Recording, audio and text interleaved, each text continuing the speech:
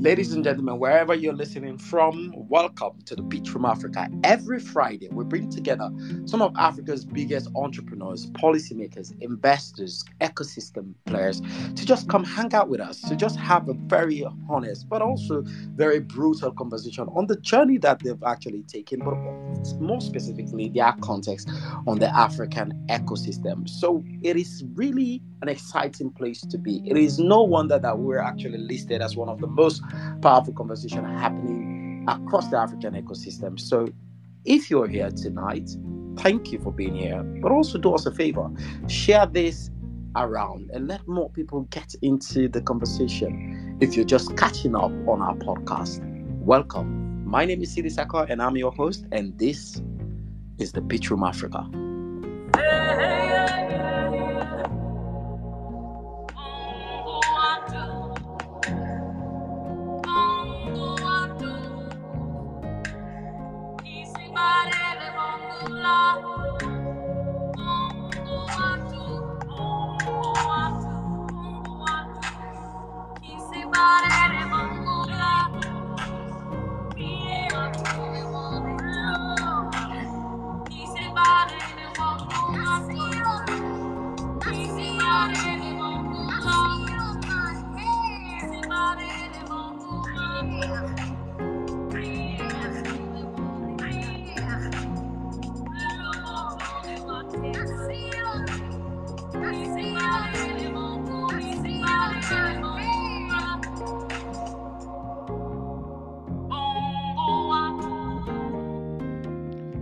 Great.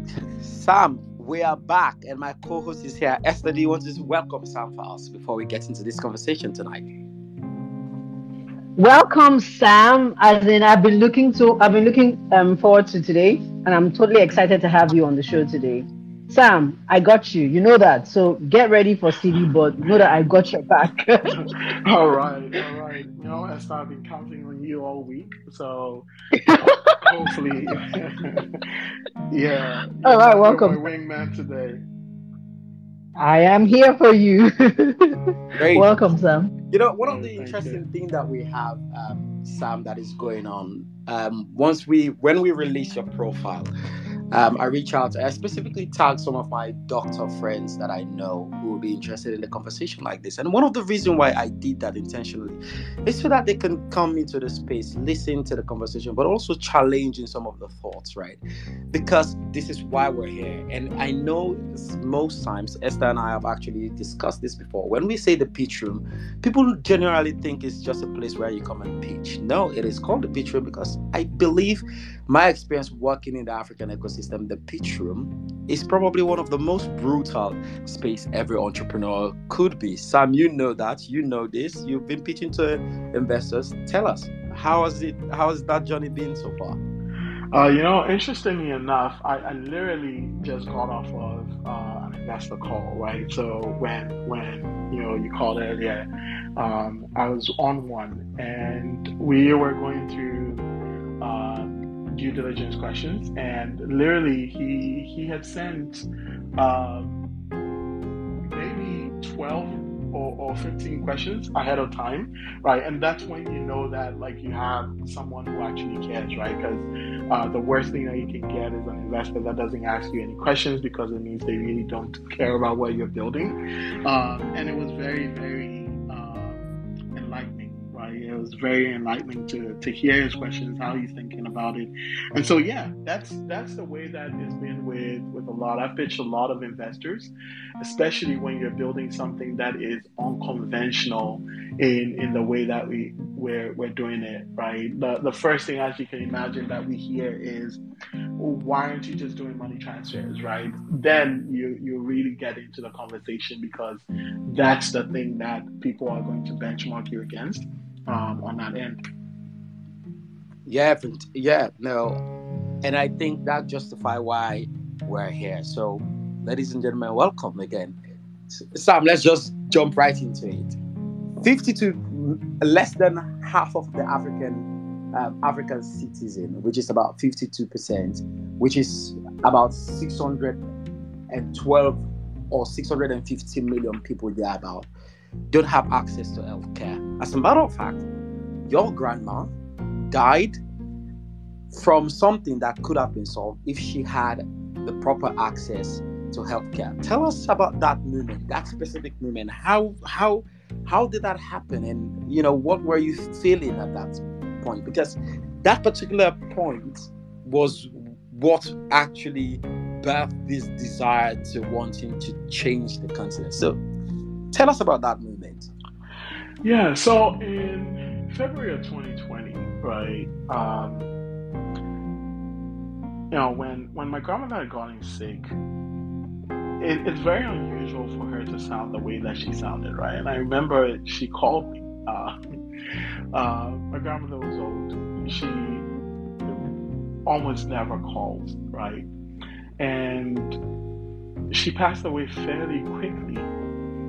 Now, when she passed away, we just knew that we sent money for her to go to the hospital. But it was when she passed away that we actually got to hear what had happened and then the issues that were involved, right? One, the fact that if you come from like the kind of background that I come from, you know that traditional medicine is a thing that people believe in, and I don't necessarily think that that is evil. But when people start saying, okay, take this thing that you don't know what is in, you don't know what it involves, and that becomes the way that care is being provided, it is worrisome. And so when I found out that my grandmother had been given something to drink, which basically accelerated the problem and led to her demise, you can expect that I was angry, upset, right? But all of the questions that I was asking were essentially useless because, one, it wasn't going to bring her back, and two, it wasn't going to change the situation. But that is the feeling that I had: disappointment, sadness, upsetness, because effectively we couldn't go back to reverse any of this, even though there's so many things that we said. Why would this happen? Who was the person that gave her the thing to drink? That's the way that it felt. And I think one of the profound reason behind that movement, you see, life. So I'm not here to justify what happened, and I'm really, really deeply sorry that had to that happened the way it did. But a lot of people across Africa are hugely dependent on traditional medication. Not necessarily because it's bad, because it's really, really good, but the dosage. So there's a doctor here, maybe he would jump in, but I think the dosage is not scientifically proven, so most times it causes more harm than good. And the reason why people take these alternatives is because of the lack of access to proper health care in general, right? Sam? No, right here was speaking on mute. The reason why people take it is because of a number of reasons, and I think, right, there's a part of the belief that when everything becomes unexplainable, or when you are in like really, really deep trouble, you're really open to everything, right? You have this pain that isn't going away, and you're worried. Everything becomes a possible solution, and so even while like I judge and get upset and all of that, I can imagine what it feels like for someone to tell you that, oh, I know this person who lives in this place, and they have this herb that will help you feel better. Any relief feels like a possibility. It's like when someone is dealing with cancer, you will try experimental medicine because you want relief. And so I think that is at the core of it. It's admitting and understanding that the situation is hard, is difficult, is painful, and it opens you up to try things that normally and logically you would not necessarily consider.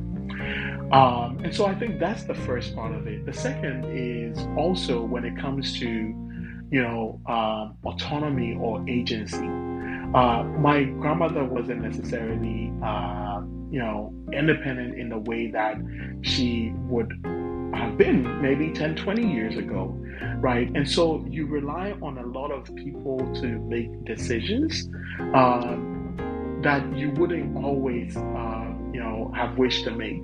And so for me, those are the things that I kind of take to mind when we talk about, what leads to that. So one of the things that is so fascinating about that level of desperation is there are different factors here, right? So to quote the World Bank, the African continent carries 25% of the world's disease. So the whole world, the burden, the African continent carries 25%. And our health expenditure is less than 1%, which is, really incredible when you look at it in a very sad way. And so it means a lot of people are hugely, or most times in desperate situation, right? So, and 97 million of Africans, which represent maybe roughly about 8.2% to 9% of the population, incur catastrophic healthcare costs, particularly in countries like Sierra Leone, Egypt, Morocco, and the out-of-pocket expenditure is just really, insane. At what point do we then turn that desperate need for relief into an action plan, like a universal healthcare coverage? Because in the continent at the moment, there are probably like 5 countries that actually have that. Yeah, that's a really good question that you're asking, right? And I wanted to add on to what you mentioned before, right? Which is the fact that when you think of, Africa has 23 to 25% of the world's disease burden, the part that makes it really scary is the thing that Africa only makes up today about 16% of the world's population, but we have a quarter, right, of the world's disease burden. And then what you added on is the fact that for us to actually solve this problem, we have the smallest, as a continent, not a country, as an entire continent, we only have 1% of expenditure, right, of the world's health expenditure. So if you think about it logically, not only do we have the highest problem, right, from a healthcare standpoint, but we're also spending the smallest portion to address it. And that is where you start to understand that, we really are lost, right? Because we will actually not, from any kind of math standpoint, be able to solve the problem, right? Unless we did something extremely drastic. We actually are not on a pathway to solving that problem at all. Once we understand that, we can situate ourselves and start looking at, okay, how radical can our ideas be in order to be able to even start to think of solutions that work. So that said, the question that you asked around, how do we start innovating around these with things like universal healthcare programs, right? I take a very, a different standpoint, in the sense that, one, I think we're just not prepared to do the work that is involved. We're not prepared at all to do the work that is involved in doing that, because it will require us to actually spend money. Look at every African country, maybe with the exception of Rwanda and South Africa, right? But look at every African country, and then maybe Gabon. We do the direct opposite of the biggest problem that we face. We actually, year on year, reduce our healthcare budget spend, right? While we deepen the problems in healthcare. So I can't even answer that from a fair standpoint, because I think we're illogical in the way that we assess it. So here's a very interesting question, right? So I mean, Rwanda is not in Mars. Rwanda is in Africa. And Rwanda have maybe about 90% of 90 to 92% of their population by 2020 covered by health insurance.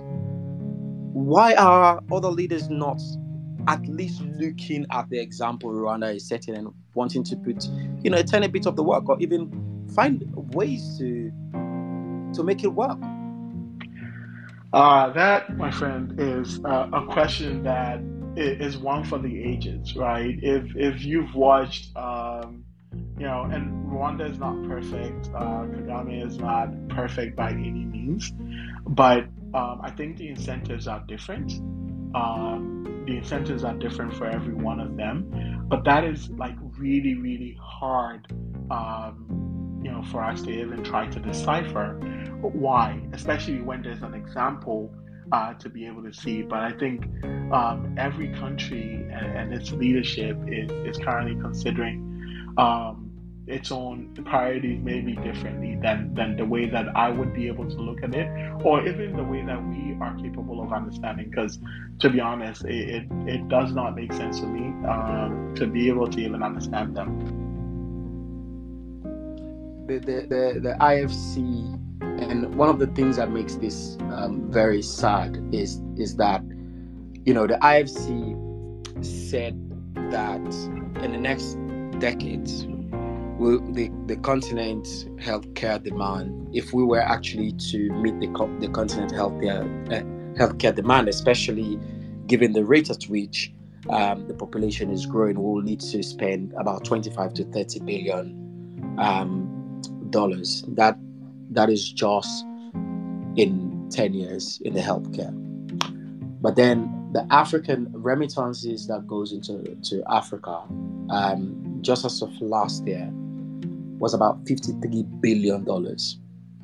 And most of that money is divided between healthcare, education, and some investment, but primarily healthcare and education. Why have governments, especially, let's use your context for instance, why have governments, especially in countries like Ghana, Gambia, for instance, 28% of their GDP is driven by remittances. Can you imagine? 28%. So why have governments not leverage the power of the remittance flow to invest in healthcare? Why have government not leveraged diaspora to invest in healthcare in the continent? If at all we were to go by the standard of 25 to 30 billion stated by the IFC as an investment across the continent, this is across the continent, by the way, then why is it that we're missing out in leveraging the power and the wealth of the African diaspora to build our healthcare? So I'm going to approach this from two perspectives, right? One, we will give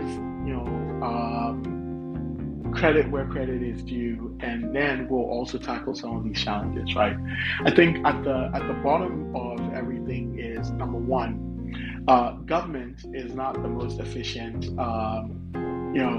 purveyor or activist for innovation, right? On the other hand, I'm a big proponent of governments being the supporter, right, or the enabler of an environment that allows us to be able to do the things that we see as being best for the populations that we serve, right? And so that is the first part that I look at, right? I think, do they know how is the question that I ask first and foremost, right? Government workers and people who are in government are caught up in multiple different areas of growth or areas of need in an economy, and are often not necessarily incentivized, not particularly motivated, or misincentivized from a political standpoint, or do not have the right qualifications. And for the people who do have the right qualifications, government might not necessarily look attractive to them as a place for them to express their creativity or their know-how, right? And so that's the first thing that I try to do or look at, right, as a way of saying, maybe if they knew better, or maybe if they had more people willing to support, they'll be able to figure out how. And then number two is there are examples of places where governments are trying to leverage this. An example is, the Lagos state government, and in fact, other Nigerian governments. We don't often say this enough, right? So a few years ago, the Nigerian government decentralized and made it possible for individual states to be able to run their own health insurance markets and their own state-run universal care programs, right? So that's one step that we saw. Number two, Governor Sanwo-Olu in Lagos, right, in the last couple of years, and we've been fortunate enough as a company to be part of the very early conversations, and in fact have an existing agreement or contract that we're working on, albeit how long it's taking, to be able to turn the diaspora into a force for good when it comes to making healthcare accessible. The Ilera Echo program that is being championed by the Lagos State Health Management Association or agency is a keen example that it can be done with the right set of motivations, the right set of expertise, as well as a willingness to be able to partner with organizations that are looking at the space. Now, whether the execution will come to fruition, whether it would eventually see the light of day, that's an entirely different thing. But I think these are some of the things that we can acknowledge. But the bigger problem is the fact that most people simply do not know how to, right? And then the worst part would be when we have governments that see remittances as really an excuse not to invest enough. Because if people are receiving remittances, and a large portion is going to go towards covering healthcare, right? Why is the government necessarily incentivized in shifting or doing something about it, right? When it just gives them the opportunity to focus on other things that are more of a priority for them in that way. Long answer, but hopefully that sheds some light in the space. I mean, I'm going to challenge you a little bit on some of the things that you've said, right? So. Yeah. Africa as a continent is not without sound policies. Mostly what our policies lack is the intentionality backing these policies, whether it's the strategy to get the policies on the ground, whether it's the instruments to actually support these policies so they create the necessary impact. So here's a question. The Lagos State Health Scheme, which I know of, I know about, seek to actually provide healthcare for people in Lagos. Yes. But then there's a lot of things that were promised, but at the same time, a lot of inefficiency. Would you say that policy has been a success? First and foremost, it hasn't even been implemented, let alone, be a success. So, like I said, the caveat is I like the thinking and I like where it's going. The other part is to actually see it come to pass, right? So that is like the biggest thing that we have to see.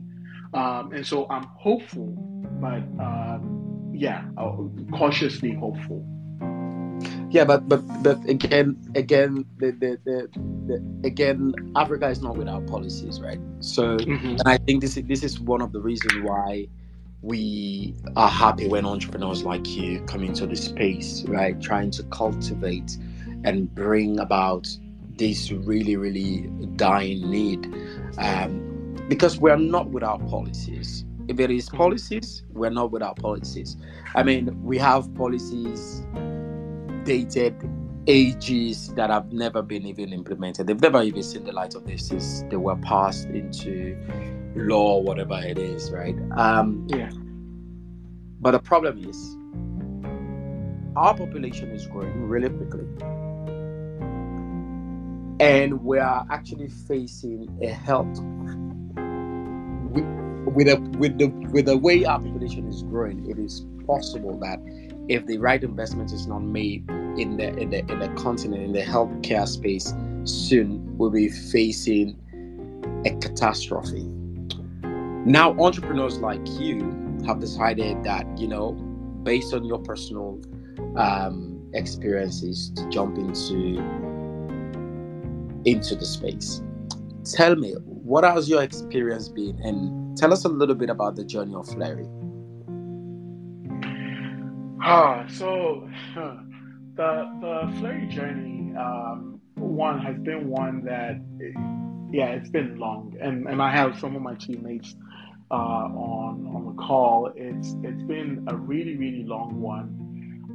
That at times, right, even feels a tad bit impossible, right?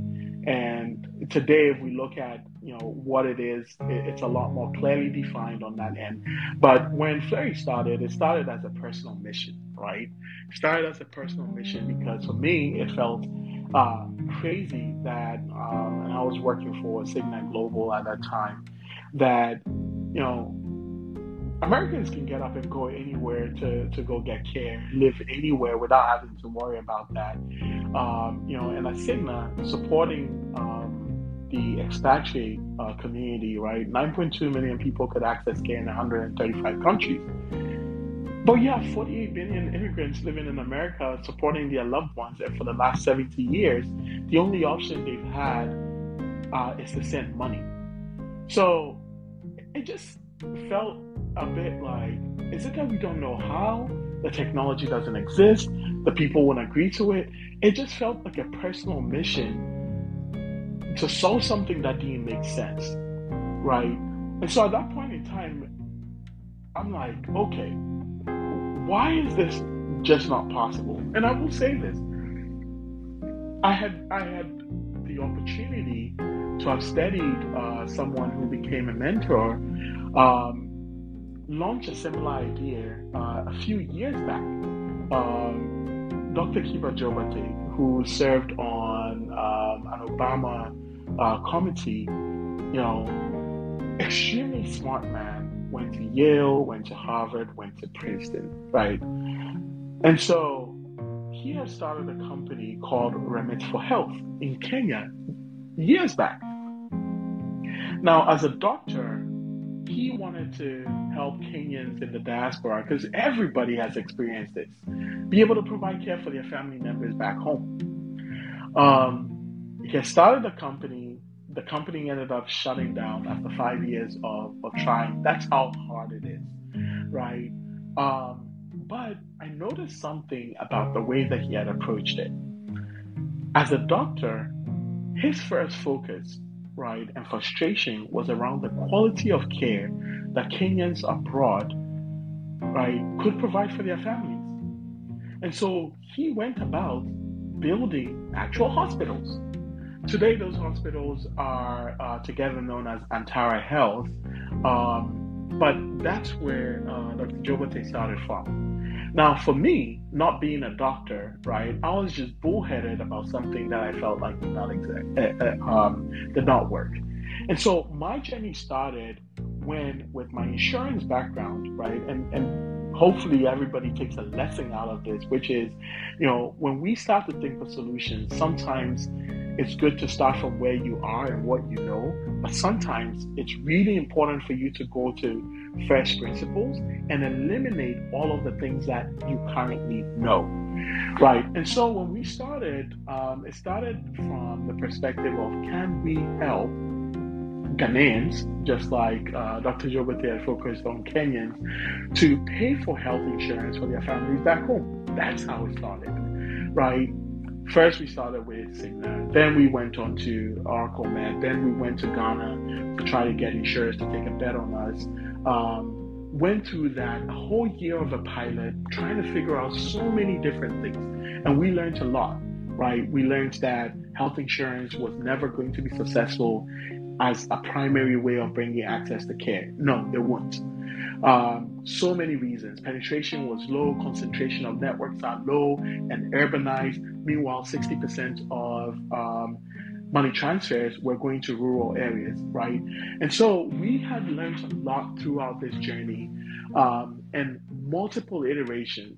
essentially to go through every single step and testing, solving, iterating to be able to come to the point where we are today, right? And that gives you like maybe an understanding of like the beginning stages. It was never cut and dry. It was never, we have this idea for what Flurry is going to become and we know it and we're going to execute on it and it's going to be great. No, it's been a lot of frustration over the last 3 years to get to a place where we have a repeatable model that even then we're still testing and learning from. Is that frustration born out of the traditional insurance system not wanting to accept solution like yours that could, potentially put them out of business? Or is it born from the idea that for me, the way I see some of these insurance company work is that they tend to at least try to create a structural barrier for access to healthcare in general. This is why we have bad health packages being sold in the continent for places where it is made available. So, and I am one for acknowledging what the system has been, right? Everybody is very familiar with this problem. It wasn't born out of like a resistance or intentional resistance of traditional health insurance to new ideas at all. No, not at all. In fact, we were able to get lift off largely because of the willingness and the openness of traditional health insurance companies, right? Not all of them, right? So Ghana has about 17, 18, registered insurance companies. There were only 3 that backed us in the beginning. So a lot of no's, right? But we had some really, really future thinking, open-minded industry players that took a huge bet on us to be able to start. And so there was always a willingness, not necessarily a clear path to defining what that would look like, but there was always a willingness. The challenge was with the realities of the ecosystem, the realities of the infrastructure as it existed, and the difficulty in being able to change an industry that has existed in a way that has been largely improved for decades, right? And the fact that there just isn't enough money at the beginning to change a lot of these things. So that is where I attribute the challenges to, rather than a lack of willingness of the traditional players to actually support new ideas. Wow, I think that's really interesting. But before I hand over to CD, I have a question around the areas of your challenges, the areas of your struggle. Just telling us this story would look like it looked like it was a walk in the park. Of course, I know that difficulty, having from like 3 no's, you said 3 no's, emphatic no's on this journey as a startup founder. I said out of 17 or 18 health insurance providers, only 3, right, took an initial bet on us. So that's a lot of no's, right, to get those 3. 3. Oh, I get that. Oh, so that means you actually had 17 and you got 3 out of 17. So let's call it 14 no's. All right, let's take it a bit backwards on the 14 no's.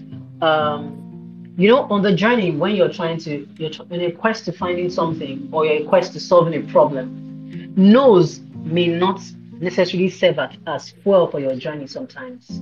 They may really sometimes they may seem as a challenge or can be a setback. So how are these other 14 no's? Before you landed at these other 3, how did you navigate these no's? How difficult was it? And did you question your solution to these problems while you were on this journey?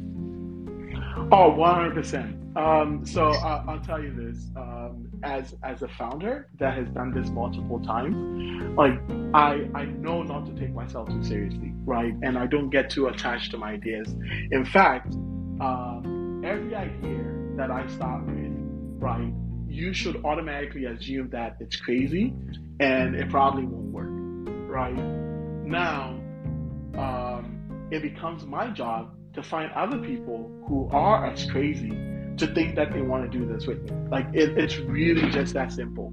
And that is like my way of dealing with insecurity. That is my way of dealing with no's. It is also my way of dealing with the fact that something could turn out not to be true or work in that way, right? That's how I protect my sanity.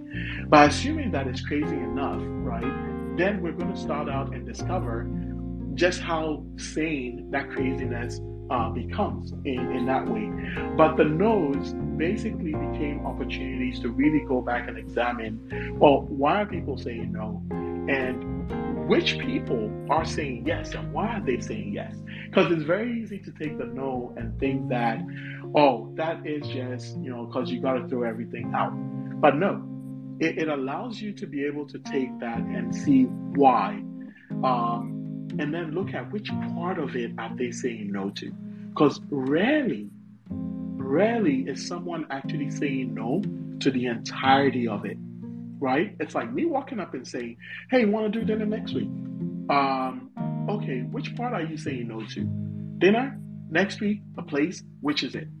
And as a founder, being able to ask these questions of something that seems seemingly straightforward, like a no, allows you to start drawing, insights from what you're hearing, and then to start working on how do you de-risk it enough that someone is able to start saying, okay, maybe, versus a straight no.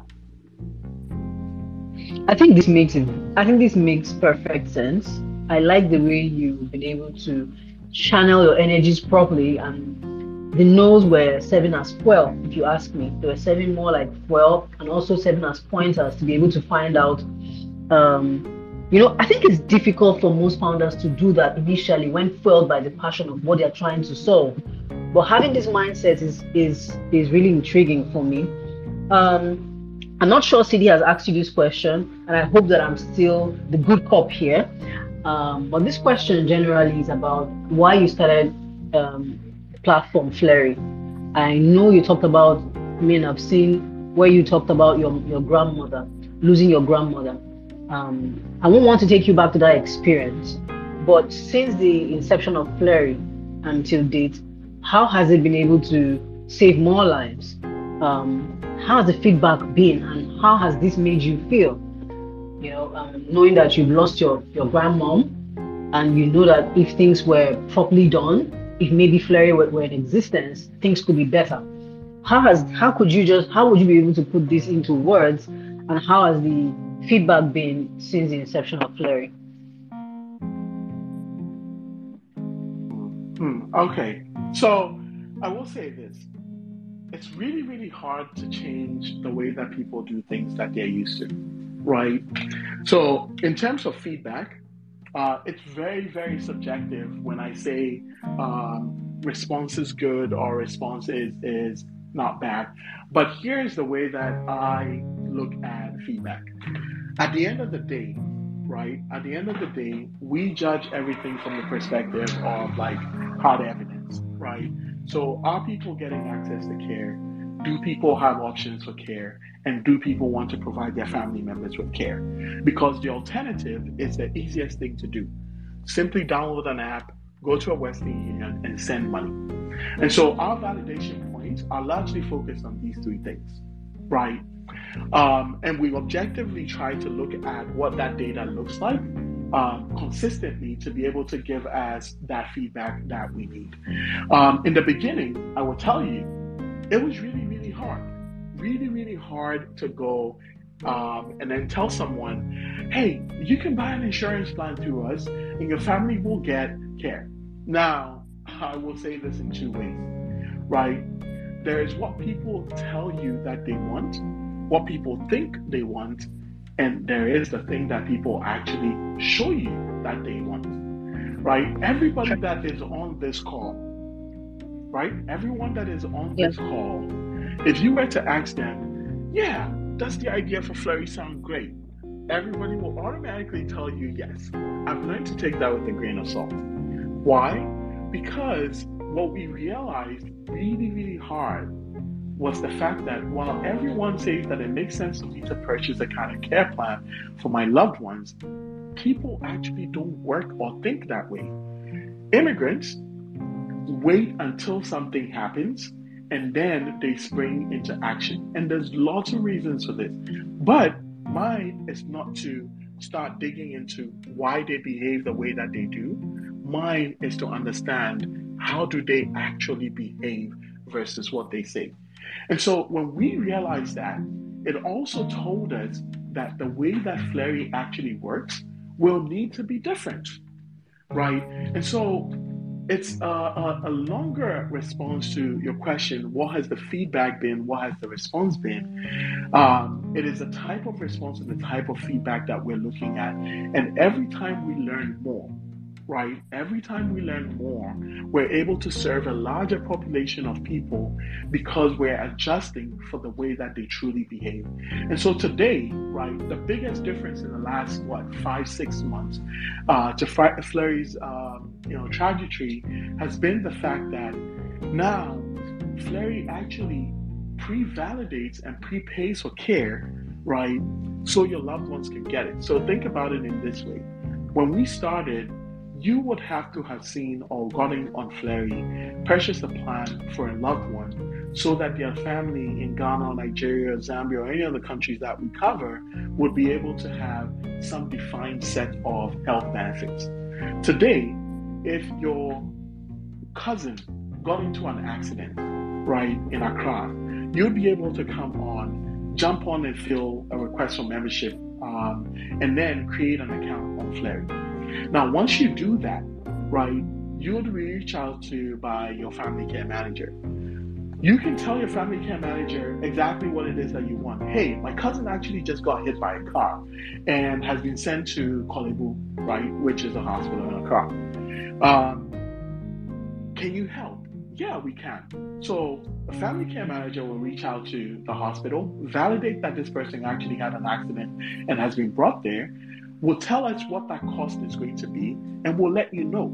Now, the best part about Flurry and what we're doing now is the fact that we will ask you, do you want us to cover this care, right? If you say yes, that's a pre-approval, right? That allows us to be able to pay for your loved one to get the care that they need immediately, and then you pay directly where you live. You never needed to send money abroad. You never needed to do a money transfer.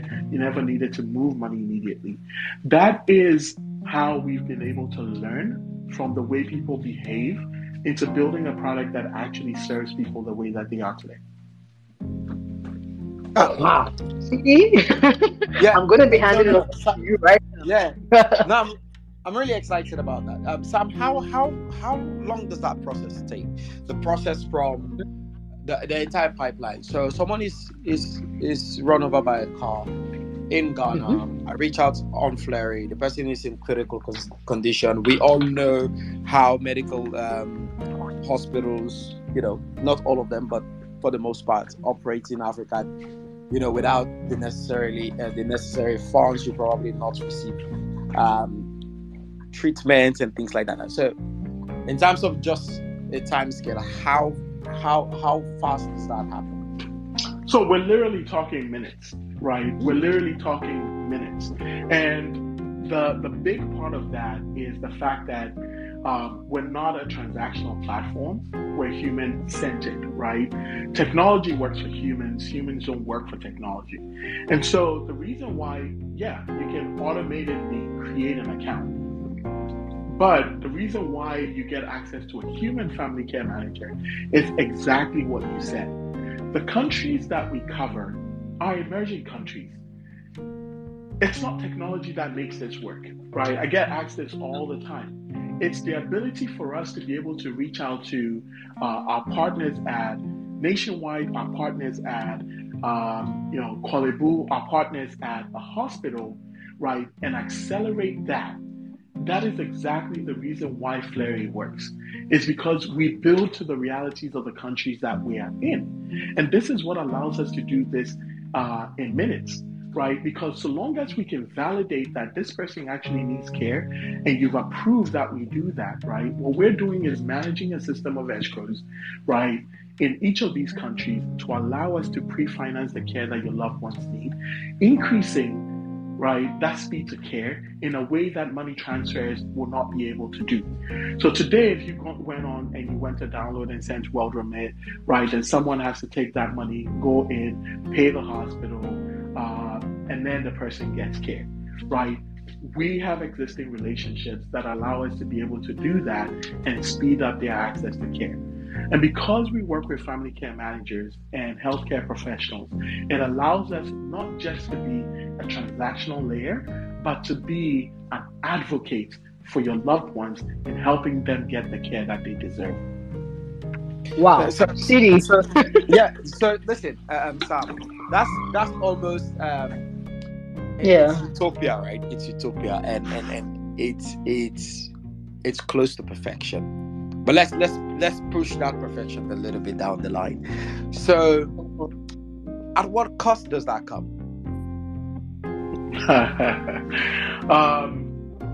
Today it comes at like a high operational cost. That's true, right? It comes at a high operational cost, but the way that we essentially balance it out is two things. The membership, right, starts out with a community membership, but the membership is not free. So that's part of that, right? It's $120 a year to be able to access the things that we do at Flurry, right? Primarily because we provide you with that peace of mind that your loved ones will be okay. So you pay to actually have access to it, right? $120 a year if you pay monthly, or $99 a year if you pay the entire year. So that allows us to be able to maintain the human presence, to be able to ensure that we have the operational reach and coverage to be able to do that. Now, that does not cover the cost of care, right? And then with the cost of care, when we prepay for the care, right, that is a financial risk on our end, and as such, it needs to have a return, right? So when we prepay for that care, you are going to pay for the care in the diaspora country where you live, with a 2 to 5% convenience fee, right? That is attached to the cost that we're prepaying. So that is the way that we manage that operational cost and the way that we handle it. Yeah, no, it's brilliant. So yeah, there's just a few questions that I have left that is going to, further challenge our conversation a little bit. Ladies and gentlemen, thank you very much for joining us live. Tonight, we're actually joined by the amazing founders, one of my favorite startup, Flurry, Sam Baddoo. This, as always, is the Beach Room Africa, and thank you for being here. If you're just catching up on our podcast, we do want to see you join us live, but feel free to listen to the conversation, but also drop us questions that you may have. When we come back, we're going to further have the conversation with Sam, but it is opportunity. We are having an opportunity for members of our audience to open up, with questions that they may have, but also challenge us in some of the conversation that we have. So when we come back, if you're happy to join us on stage, just raise your hands. We'll be happy to bring you. This is the Beach Room Africa.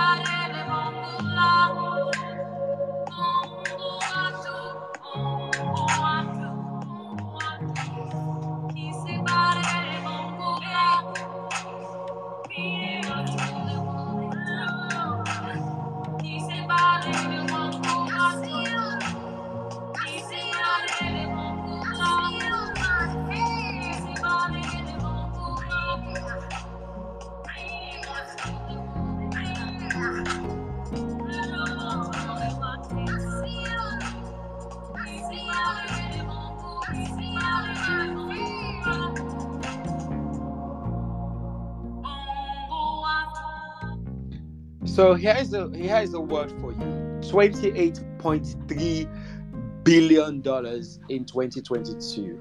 It is growing at a 5.26% rate, and it's hoping to double that amount by 2030, or at least, if not double, but at least get close. That is how large the African health insurance market is. And it's no fun why a lot of the players in the market are almost predatory. They almost have a predatory approach to healthcare insurance. And it makes sense that we have guys like Sam looking to disrupt the market, but also looking to bring access to everyone, especially those people who on a normal basis will not be able to afford the extremely high cost of medical healthcare, of healthcare in Africa. But we want to just challenge Sam a little further down the line about his work with Fleury, but also the healthcare industry in general. Sam, welcome again. Thank you. I really appreciate it. Great, fantastic. So listen, man, incredible job.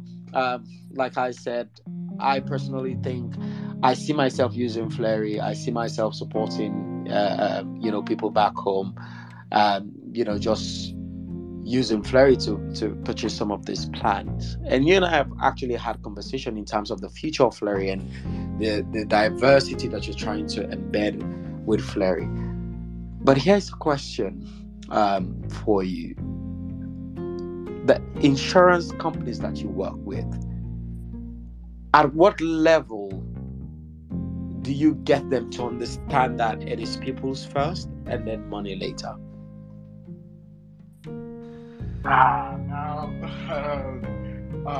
Okay, so I'm going to try to be extremely diplomatic. I think it's critical because these are partners that we work with. And as always, I try to help bring perspective to, their operations and the way that they look at things as well, in the way that we look at it. So,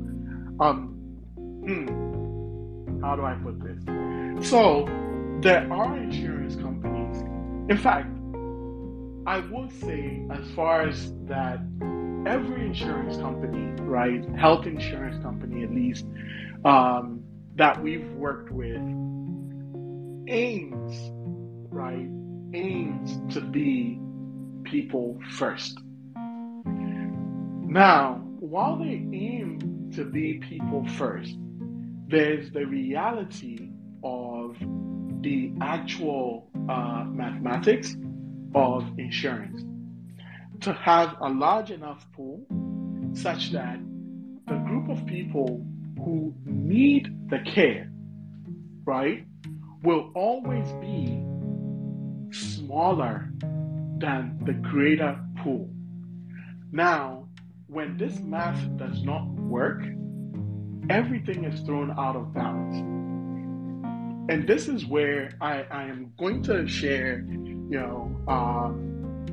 a very clear example of how this math goes out of the way. When we started out, a lot of insurance companies took a bet on us, right? Our first year, we knew it was going to be crazy,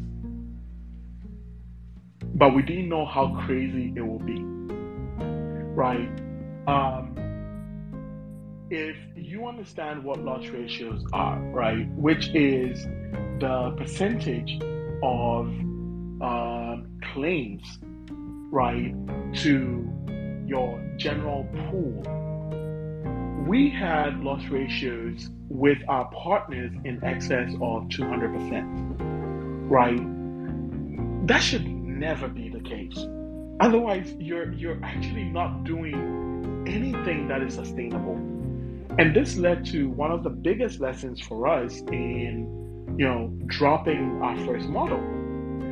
Why? Because when we started out, we knew that the first customers we were going to get are people who have been dealing with healthcare issues for their loved ones for a long time in the diaspora. They're always sending money back home. And so they understand the pain points very, very well, right? In the insurance companies, from their perspective, they wanted to be good partners and be people first. And so we had very, very, relaxed or considerate policies when we started out. One, we had open term limits, which means that we had no limits on the age of who could enroll. Number two, we did not issue any kind of medical check, right? Because it's the first year of something innovative. Any attempt to create more friction will simply lead to a product that never gets off the ground. And so we needed to test it. And our partners were gracious enough, right, to work with us to test this out. And this is exactly what happened, right? We got started and the people needed care. There were people who in 10, 15 years had never been to a hospital. And the first time they have a relative abroad who's bought them an insurance plan, they go to the hospital only for them to discover they have diabetes, they have hypertension, they have high blood pressure, they have all of these things that they've never actually kept track on. They would just have gone and dropped dead at some point in time. And then we'll do the usual. We'll say it is the home village, the village witch that did it, or we don't understand what happened, right? But now all of these things were coming to fore, right? And so when you understand that context, you start understanding that insurance companies on the continent are extremely risk averse exactly because of this reason. They are dealing with a population that has not historically, right, been health conscious, do not have information on their own health conditions. There isn't general data with regards to these people. And I can explain even further, right, why, Europe and America behaves differently around insurance and some of the measures that help in solving this, right? Systematically, from an infrastructure standpoint, there's so many challenges which will continue to be a problem. And so this is where our insurance partners are coming from. So they want to be people first, but they are the realities of their operational environment and the fact that they are not charities, right? And so with that said, I know that most insurance companies will not be able to sustain an extremely people-first agenda. And so what they have is aggressive risk mitigation, which leads to a lot of the things that we see today that happen just in order to make a few dollars. Great. So we do have Golda. Golda, you're here. Welcome. Thank you for being here. If you'd like to ask your question, can you unmute yourself, ask a question, or even share a statement with us? You have 60 seconds on the clock. Golda? Hi, thank you, Siri. This has been really informative. Thank you so much, Sam. I really, really like how the product has evolved. I have actually written down my questions, and some of them you covered, but I think I need a bit more clarity on the role of Flaherty as a healthcare provider. And I would love to hear how you imagine this role will evolve, and how many customers do you currently have?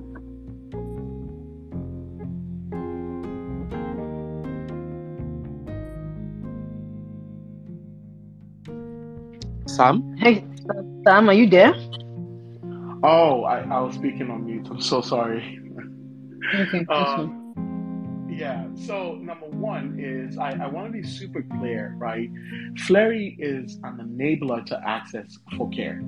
Flaherty is not a healthcare provider, right? That's really, really important because this shows you the perspective from which we approach the market and why we do things differently. Flaherty does not hire doctors. Fleury is not trying to build the hospitals. We're actually trying to direct actively the flow of an existing pool of capital or an existing source of financing that has always been there, which is remittances and the remittance potential in the diaspora into the healthcare ecosystem in emerging countries to be able to, one, accelerate access to care for people who can't afford it, and two, build a much more resilient healthcare ecosystem in the countries that we operate in. So that is the first thing that I will say from that end. Now, the second question, how do we see our role evolving? Now, I will assume that this is how do we see our role evolving just from a typical healthcare standpoint. Now, the way that we see our role evolving is from the data and information perspective. Today, I'll give you an example of a typical, relative. I'll take my dad even for an example. Prior to Fleury, what happens with my dad is all of his decisions are made from an availability of like money standpoint or financing standpoint. And his decisions around healthcare were focused only on that. If he has money, right? So the first is capital, right? And then the second is level of pain or the seriousness of the condition. If my dad wasn't feeling well, it will start with a visit to a pharmacy. And this is the way 70% of the African population behaves, right? You go to a pharmacy and you're going to go self-medicate because the conversation with the pharmacist goes kind of like this. Oh, Dr. Smith, I don't feel well and it feels like my tummy is hurting. I think it might be malaria. I don't know if it's a bacteria or I really don't know what's going on, but I'm thinking it might be malaria, right? So we go to the hospital and we don't even use Google, right? But we start suggesting to the pharmacist what it will be. The pharmacist, right, on a basis, wants to sell his medication. That's his incentive. And so whatever it is that you tell him, he will do what? Validate it. And most of us, that's what we go there to do. We go there not to be challenged. We go there to go validate what we think is wrong with us. And we take the medication that he sells us. Now, the second part is when we go to a hospital. So say you go take that medication and then it doesn't stop. You go to a hospital and now you're trying to get, okay, so I'm going to go to a doctor, get a consultation. They're going to ask me to go do a blood test and I'm going to come back. Depending on how much money I have, right, I'm either going to do that blood test or I'm just going to go home and then decide to go do the blood test. Maybe a week, maybe a month, maybe 3 months from then. By the time I go do the blood test, it might be an extremely different situation. But then, let's say I go do that and I bring the results back. Now, I may either take the results back to the original doctor that saw it, or I may take the results to a friend of mine who is a doctor, or a friend of my uncle who is a doctor, and ask them, so my doctor asked me to go do this. Can you take a look and tell me what is going on, right? All because of what? We're trying to avoid paying for care or incurring costs that we don't necessarily have or want to incur, right? Based on that, we will decide if we want to go back to the hospital or the doctor. And then my dad is going to go see this doctor. They go, the doctor says you should see a specialist. That is going to be another 2-3 months of juggling around and figuring out if he wants to do this, right? All in all, right?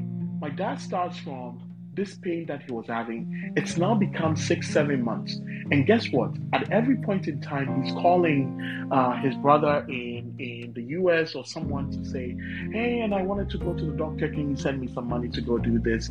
The next week is this, the next week. And this is why requests from relatives are cyclical. They just continue and they never seem to end. Where Fleury is evolving its role is in continuity of care. And so when you become a member as someone in the diaspora, Fleury assigns you not just a dedicated family care manager, but also a virtual primary care physician for your loved one. The reason being, the primary care physician serves as that constant medical authority that communicates with your beneficiaries, helping them, one, evaluate the things that they are hearing or feeling or going through, and providing either a referral note to go see a doctor in person, a referral note to go see a specialist, right? But the biggest part of this is that every time they go see a health professional, right, Flurry acts as an authorized advocate to go back to that provider and ask for the data back, as well as a recommendation and a summary, and presents this to the beneficiary's primary care physician, who is then able to evaluate that and help you as the sponsor and your beneficiary to make better healthcare decisions. And by doing this, we are helping to centralize data in a new way that most people do not get, even for themselves or for their loved ones, in that way. So hopefully this, I know this will be long and I'll get feedback from you before we go on to your other questions, but hopefully this sheds some light in terms of how we see ourselves and how we see ourselves as an enabler in the ecosystem, and how this is evolving in the way that our relationship with the health ecosystem, the beneficiaries, and the sponsors themselves are going to be. Thank you so much for that.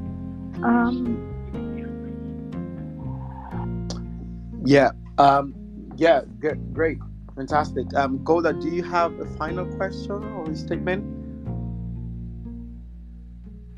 I have a lot of questions actually, but I think another thing I wanted to know was, let's just say I am a customer. I'm assuming you're selling to people like us in the diaspora, and I then pay to become a member. Does my coverage, how many people does a Flurry membership cover, and how does the pricing model looks for that if it's more than one person? Yeah, good question. And again, Golda, are you in the US or you're in the UK? Right now I'm in the UK. You're in the UK, okay.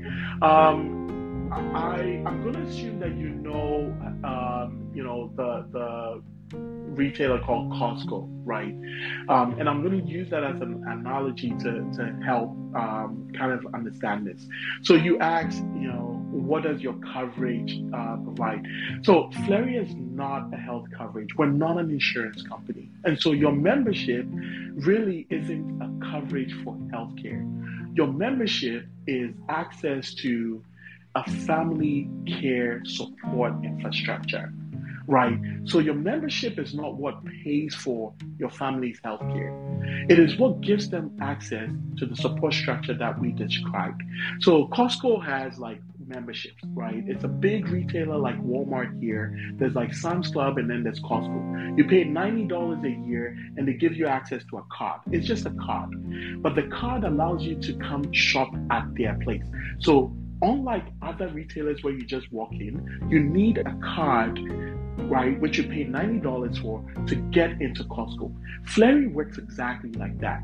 You pay $99 a year in order for you to actually be a part of Flurry, right? In that way, to use Flurry for all of the things that they do. Now, understanding our people, we offer a community membership, which is complimentary. But with that community membership, we can only provide support for one beneficiary. When you pay that $99 a year, you can bring on as many beneficiaries as possible or as necessary that you take care of, right? So that's what you get with Flurry. It's not a coverage for your loved one, it's a support infrastructure. And what you're getting with that support infrastructure is access to a dedicated family care manager who is in the country where your loved ones are, and is responsible for coordinating care. Everything from scheduling medical appointments to them, from being the first response line when there's something going on with them, to verifying whether the thing that they're asking for at the hospital is true, to setting up and making sure that medication gets to them, following up with them, right? Calling them on a bi-weekly basis and checking on them. That's what the family care manager does, right? The second thing that you get access to, right, is a virtual primary care physician for your beneficiaries. So if you came to us and you paid this $99 at the end of the year, and you brought on your mom, your dad, your brother, and your sister, now all four of them will now have Dr. Smith, right, as a primary care physician for them. Anything that is a problem or anything that is going on, they can talk to Dr. Smith about it, right? They can ask questions to Dr. Smith. Dr. Smith will respond to those questions. And every month, right, they have 2 virtual care consultations, right? These are 45 minutes to an hour sessions, right? Which are like just going to the hospital, except you're doing it virtually, right? Why? Because being virtual is what allows us to be able to keep the cost down. They would be able to do that and talk to them. Now, Dr. Smith can prescribe medication for them. Dr. Smith can tell them that they need a follow-on in an actual hospital. Dr. Smith can ask them to come into his own hospital, right, where he is, right, for an in-person physical. Dr. Smith can ask them to go get a lab test in that way. But access to Dr. Smith is the first and foremost part of this. You also get a monthly beneficiary wellness report, which is a summary of all interactions that either our family care managers are having with your loved ones or the providers are having with your loved ones. And like I said, we are authorized advocates for your loved ones. And so we pull any information from any provider that they see and make it available to them. And if they've authorized us, make it available to you as well, right? So this is what you get with your Fleury Care membership. It's an entire support infrastructure, right? And then there are other things like access to our health marketplace, where you can purchase a care plan, like an insurance plan from any one of our partner providers. If your relative is elderly, you can get a geriatric care plan from one of our providers like GeroCare in Nigeria, AxoCheck in Nigeria, ExpressMed in Ghana, and all the others, right? So that is what you get. Hopefully, I've given you some context to that. Yes, actually, and I would say that has completely changed my perception of what Fleury does, to be honest. And I'm really happy I asked that question because I think the potential of what you're doing is so much more now, based on everything that you have said. Really interesting. Thank you very much for that. So I'm just cautious about the time, and I know, Sam, that we've taken you above the time that we have actually booked this call for. So thank you for being here. I'm incredibly grateful for you to be sharing with our community today, and for those of you who are joining us live, thank you for being here. And all of your questions, concerns have been really, really helpful. Golda, thank you for sharing. Sam, as we come to a close of our conversation today, I do have 2 final questions, and then my co-host Esther will probably come in and ask a follow-on question, and then we can come to a close. One question is, how easy is it for entrepreneurs from an infrastructure perspective to disrupt the African healthcare ecosystem? Second question is, why is it taking us so long for entrepreneurs in the continent to disrupt the ecosystem? Yeah, I really, really appreciate these questions, and Golda, thank you for the questions. I think very similar to your understanding of it. A lot of people look at Flurry and the first thing they think is, oh, healthcare company, right? But if as you dig in, you realize that the healthcare isn't really like the problem. There are amazing companies like Luca Health, Yahoo. That there's so many people who are building, right? But the infrastructure isn't supporting them to be able to grow for us to have the kind of proliferation, largely because affordability remains a huge, huge barrier to people being able to scale healthcare companies on the continent.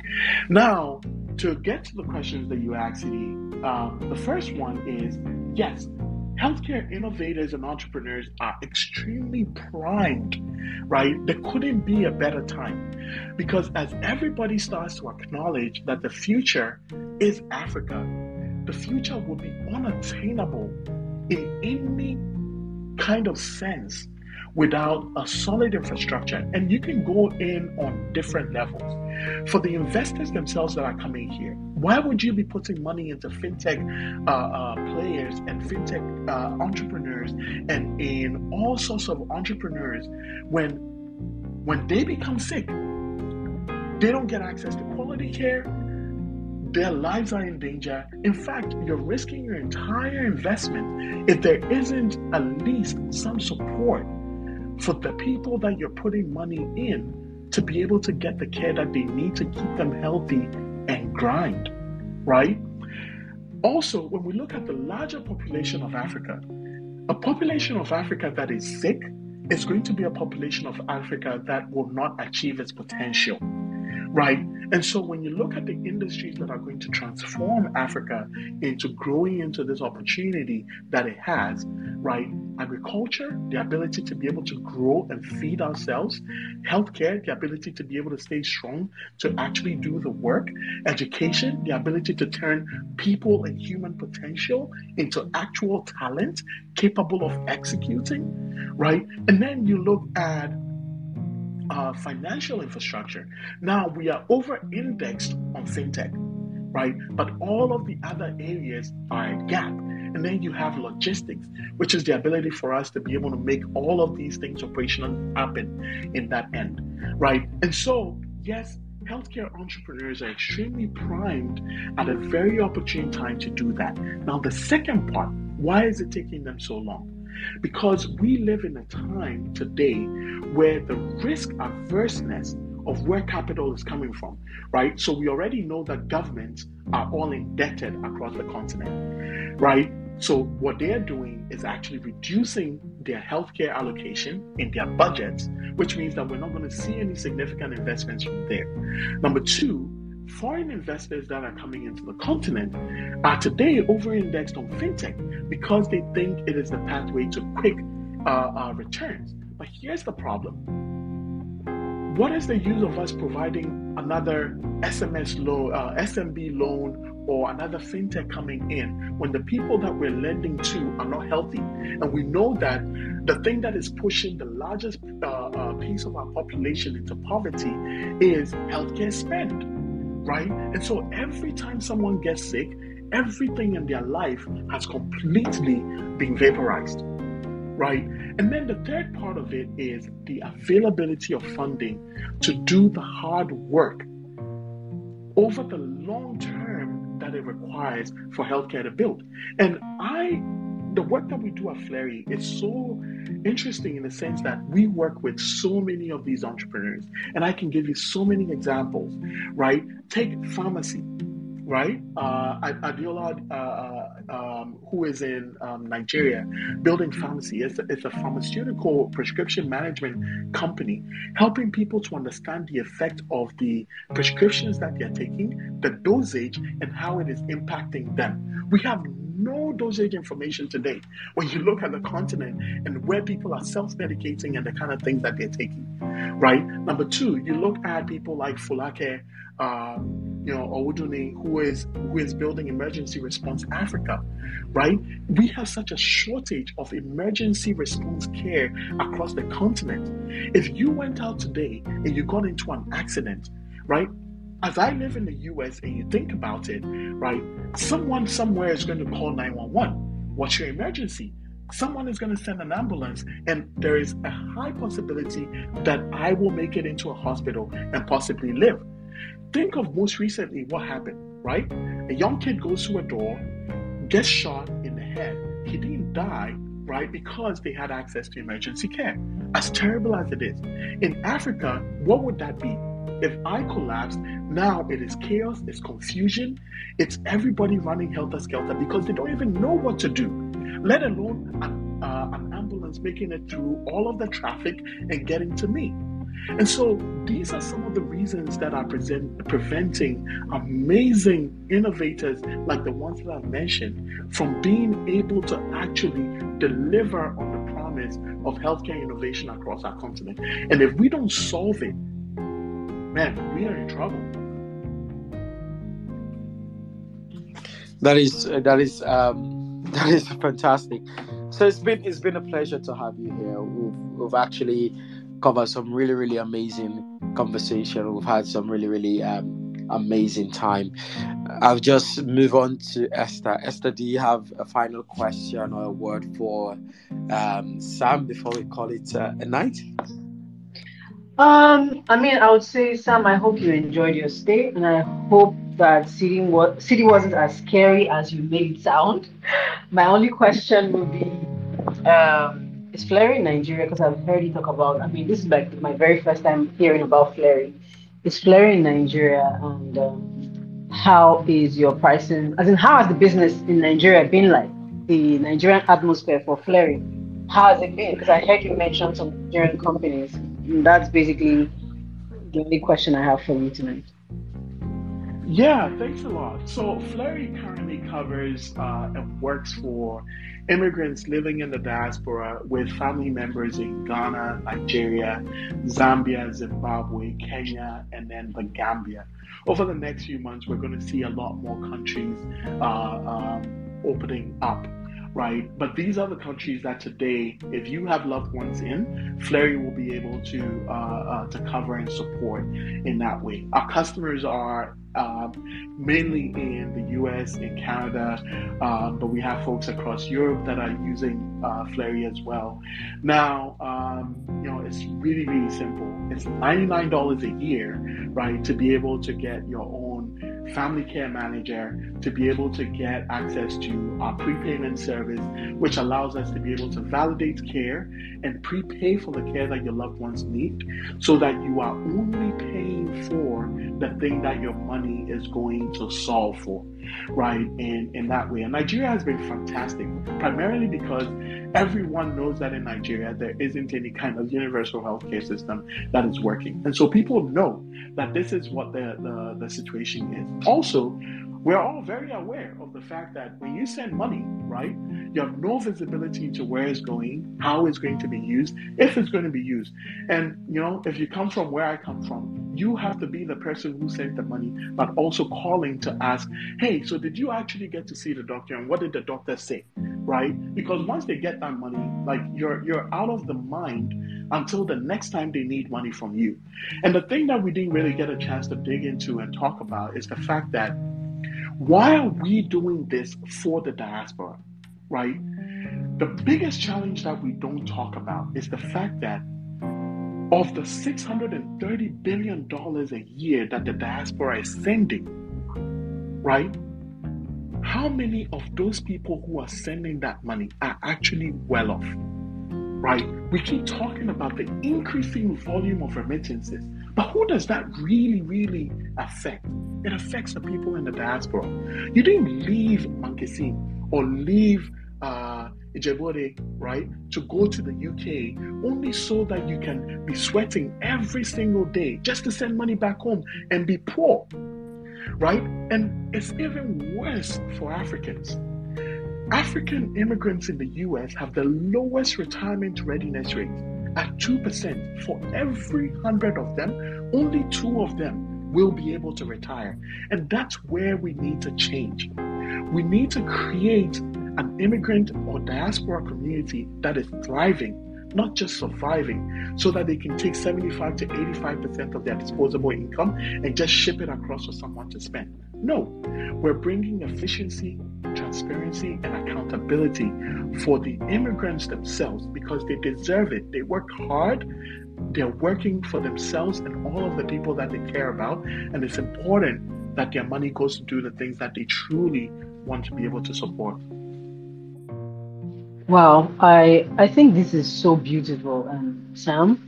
I want to say thank you very much for putting all your effort into this, and I think that Flurry even has many more, you know, many more angles to develop. I mean, talking about the immigrant community, I think is something you should be thinking about as well.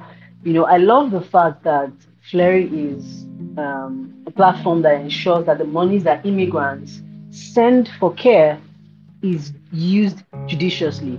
Given the fact that monies could be used for different things. If this money didn't go through a platform like Flurry, what will happen is that the money could be diverted, funds could be diverted for several things, which definitely these immigrants will not be able to control. So I really love what you're building. Now I even understand even better why City is so excited about what you're building. Thank you so much for spending your time here with us today. Thank you, Golda, for such an insightful question that you brought to the room today. And City, as always, it's a pleasure to be here with you and have these bands and these talks. Thank you, everyone who's here today. It's been an amazing, amazing session. City, any final words? I'm excited already. And Sam, you're going to be hearing from me soon. All right, thank you very much. I appreciate it. Indeed, it's been such an incredible opportunity to speak with you, Sam. Thank you for being here. Thank you for all of the amazing things that you're doing. It's just really, really amazing, right? I'm just really, really happy, really, really grateful for all of the work that you're doing, Sam. Before we go, here's a question that I think I missed out, and I think I would like this to be your final word in the conversation around the African diaspora, the healthcare, entrepreneurship, and the context in between all of that. The continent still faces a huge structural challenge to healthcare. Out-of-pocket expenditure is still one of the highest costs to access in the continent. Players like you are trying as best as you can to actually get diaspora, people like us living overseas, to be able to cater for our family back home by providing us with the access. What type of support do you think entrepreneurs like you truly need outside of just finance to be able to bring the future or the possibility of meeting the sustainable development goal in healthcare by 2030? I think some of the things that can be done, and I'm just going to focus on one, is collaboration. Right, collaboration between young entities that are working to advance solutions, and collaborations with existing entities who have been around for a long time. This is super critical for us to be able to build innovative ways, right, for people to access care while taking into consideration the challenges that exist on the continent. And I'll give a small example, right?